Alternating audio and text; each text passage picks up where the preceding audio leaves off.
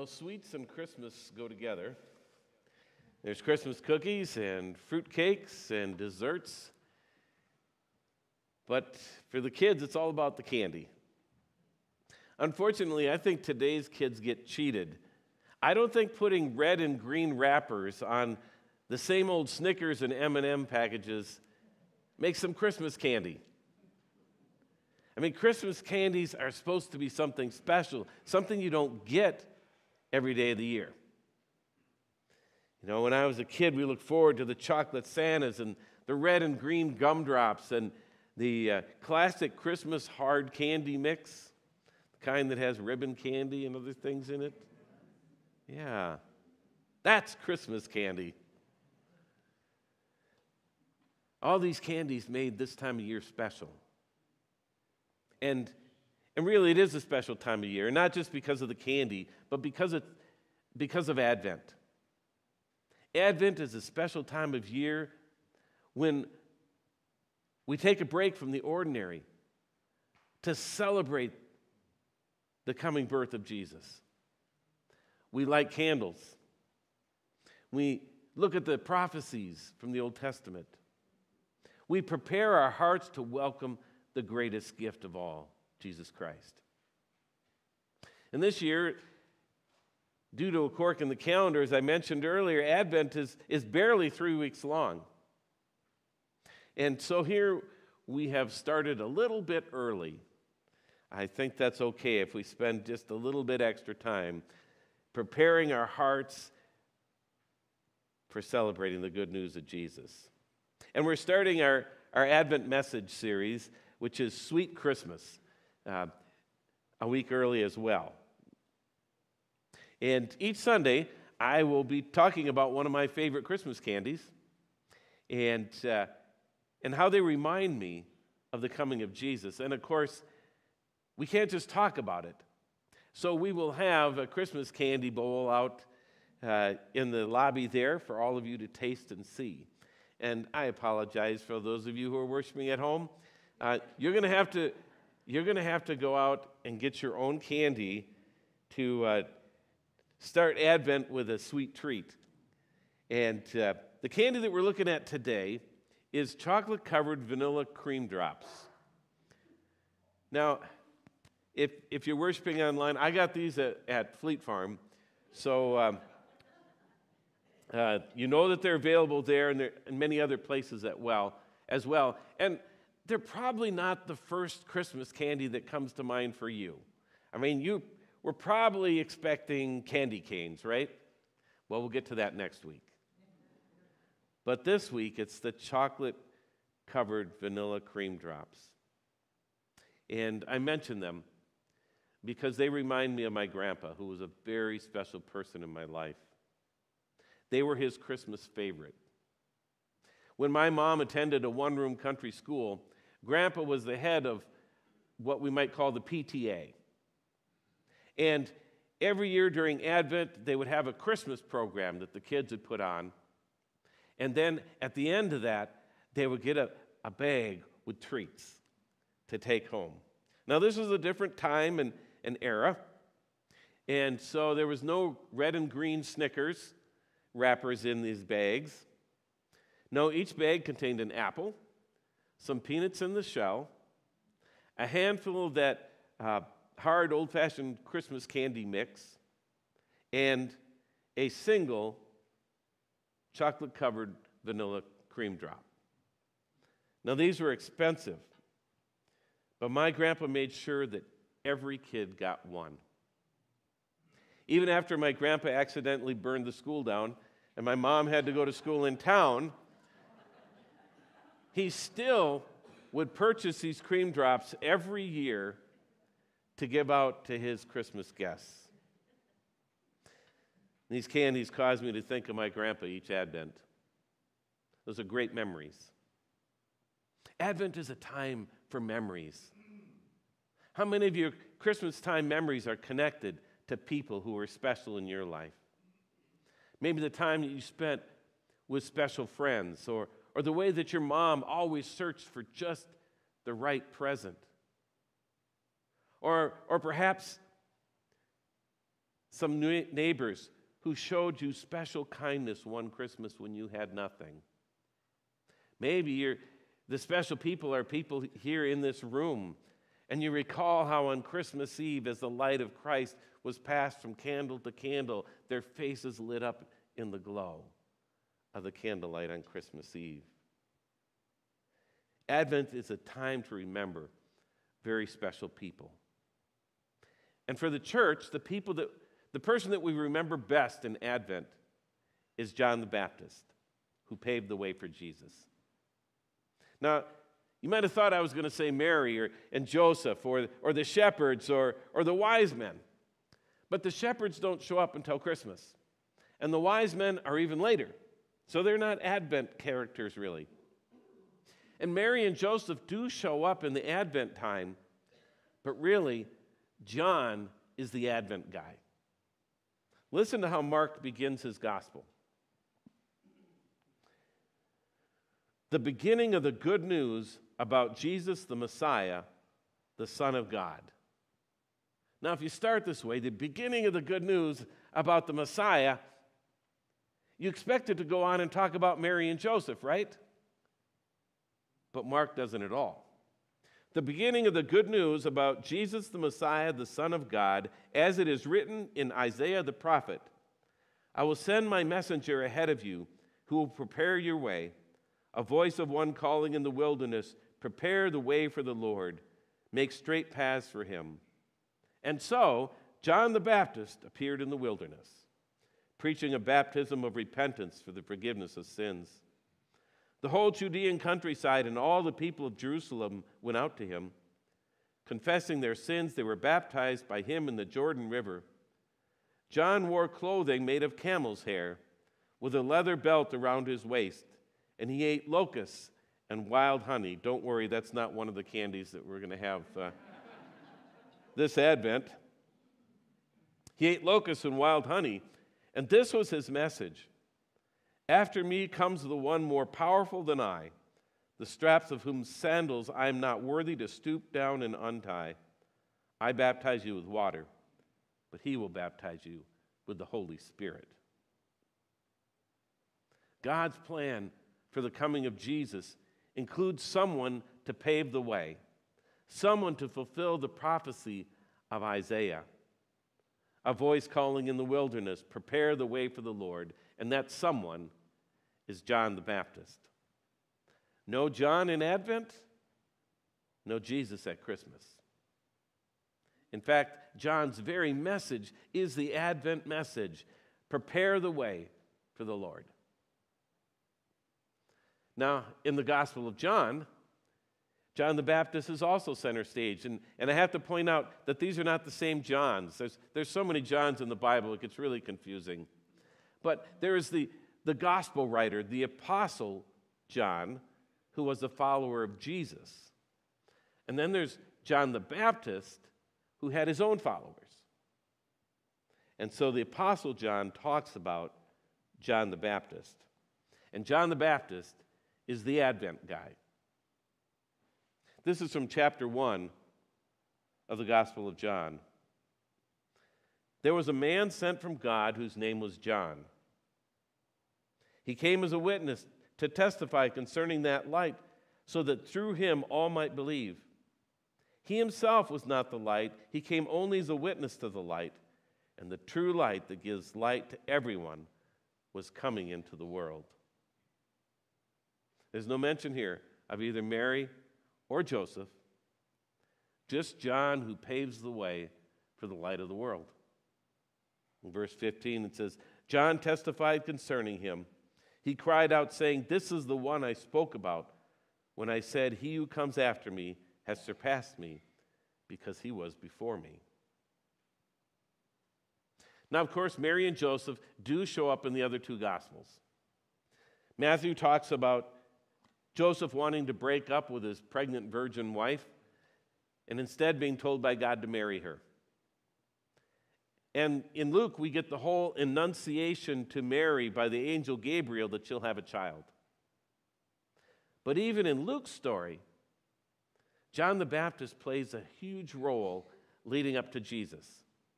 In fact, Luke begins his gospel not with a virgin couple getting pregnant, but with an older couple who have the opposite problem. Elizabeth and Zechariah have tried and tried, but they've never been able to have a child.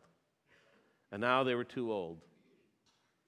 Until one day, Zechariah takes his turn serving in the temple, and the angel Gabriel appears to him. And just as with Mary, this angel scares him to death. We find this in Luke chapter 1.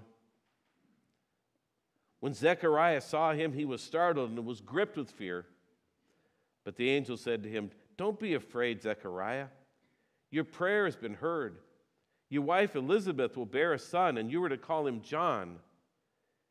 He will be a joy and a delight to you, and many will rejoice because of his birth. For he will be great in the sight of the Lord.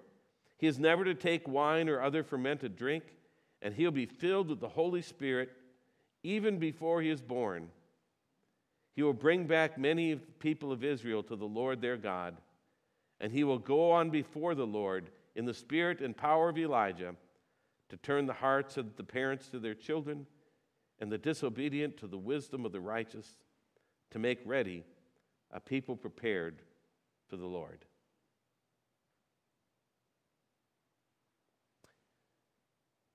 He is here again in the very first chapter.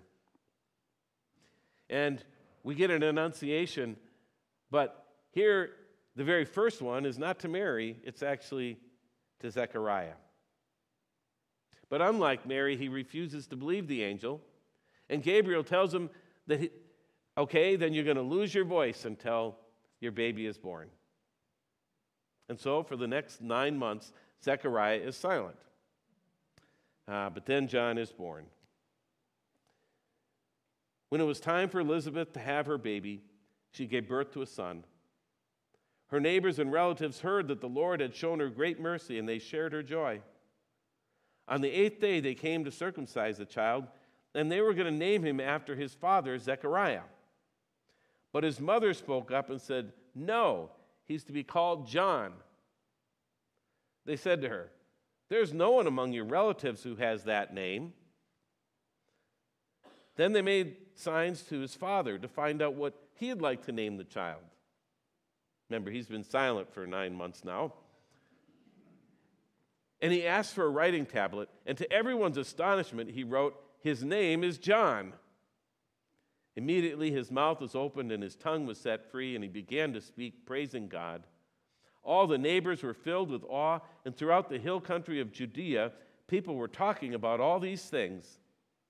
Everyone who heard this wondered about it, asking, "What then is this child going to be?"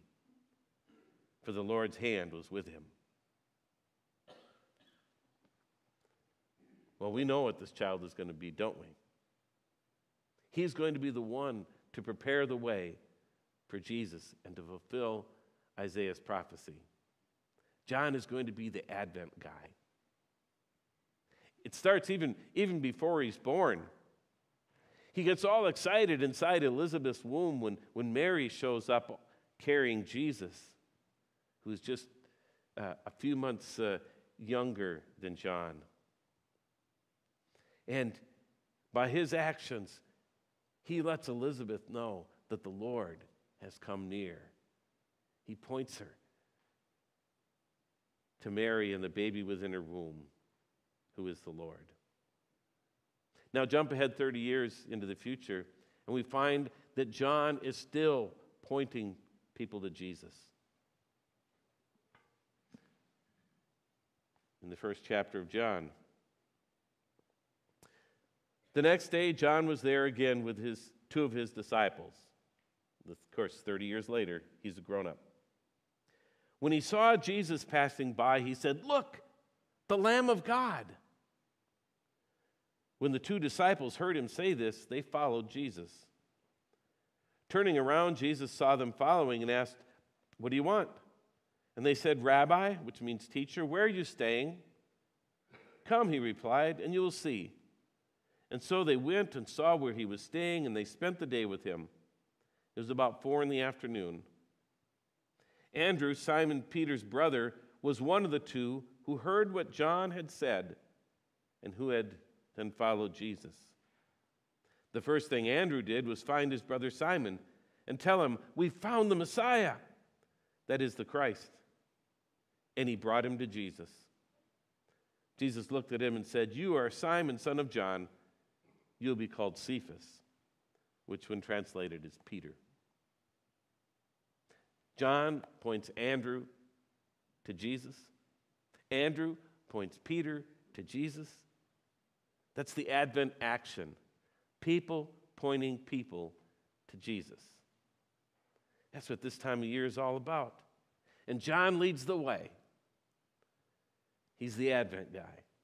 The first one saying, "There he is. The Lord has come." That's why the church remembers him every Advent. He was the original Advent guy, pointing people to Christ, telling them the Lord is near. Now, that was a long time ago. You didn't know John personally. Neither did I. But the chain of events that John started has continued down to this day.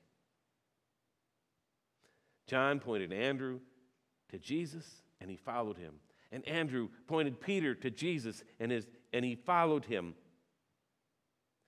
And on and on and on. Somebody is always pointing someone to Jesus. They step in as the next Advent guy, the next Advent gal, the next person to say, "Look, the Lamb of God who takes away the sins of the world." Who is that Advent guy or gal for you? Who's that person in your life who pointed you to the Lamb of God who takes away the sins of the world? Was it your grandpa who always shared his favorite candy with you? Was it your mom who took you to church and Sunday school and by her example pointed you to Jesus? Was it a youth group leader who helped you to see that Jesus is alive and real even today? Was it a friend who shared more of the story of Jesus with you than just what you heard from Linus and a Charlie Brown's Christmas? Who was it that was the Advent person for you? Who is that very special person in your life or persons? The Advent guys and gals. Amir had grown up in a Muslim family here in the U.S., and he had married a Christian woman. And the Jesus Amir had heard about from the Quran was a little bit different than the Jesus that you and I know. See, the Quran talks about Jesus, Isa in Arabic, and the Quran actually even has the story of the Annunciation to Mary, that she'll have a child. Even John the Baptist is there in the Quran. Yahya in Arabic, who was born to Zechariah and Elizabeth when they were old. Those are found in the Quran. But to be honest, Amir hadn't spent much time looking at Jesus in the Quran, because in Islam, Jesus is just a prophet, a very special prophet, but just a prophet nonetheless. Even more importantly, the Quran goes out of its way to reject Jesus as the Savior who is Christ the Lord, the Son of God incarnate, Emmanuel, God with us. In other words, it rejects the very notion of Christmas. But as Amir observed his wife prepare for Christmas, he was curious. And he started asking questions of her about the Jesus in the Bible, and about what the Bible had to say about the birth, and about John the Baptist in the Bible. And when his questions started to stump his wife, she brought Amir to me. And we had a wonderful conversation about all the kinds of things that we'll talk about this Advent. Not the candy stuff, but the biblical stuff. About not just the Advent guy, but Emmanuel, God with us. and all the prophecies and Mary and Joseph and all the rest. And God touched Amir's heart, and he began to believe that God did so love the world that he sent his only son, not just a prophet, not just an Advent guy, but Emmanuel, God with us. And what a joy it was when he came to be baptized and take his place in the long line of Advent guys who point others to Jesus. So who in your life pointed the way to Jesus? Who was your John the Baptist? Was it the witness of your spouse? Was it your grandpa or grandma? Your youth leader or friend? Remember these special persons this Advent time and celebrate them. But even more importantly, follow in their footsteps. Be an Advent guy. Be an Advent gal. Who can you point to Jesus? How can you be like John the Baptist this Advent? Now, some like Amir are just waiting to hear the story, wanting you to share with them this Jesus that you know. And others might not be quite ready yet, but you can pave the way for a conversation by perhaps sharing a chocolate with them. Either way, Advent is a special time of year. And in celebrating it, you too can prepare the way for the Lord and point others in the direction of Jesus. It's the Advent action. It's what we do as followers of Christ. So let's pray. Jesus, we thank you for people from John the Baptist all the way up to today who have pointed us in your direction, who have let us know where we can find the Messiah, the Christ, the Savior, Emmanuel. Lord, and we pray for opportunities this next month as we prepare for Christmas. Maybe it'll be a direct opportunity to share parts of the Bible with someone, or maybe someone is just watching us, and it's the witness of our preparation for Christmas that will impact their life. Whoever it is, Lord, whether it be a stranger or whether it be our own family, we pray that we might be a little bit like John the Baptist, Advent guys and gals who point others to you. We thank you for this privilege, and in your name we pray. Amen.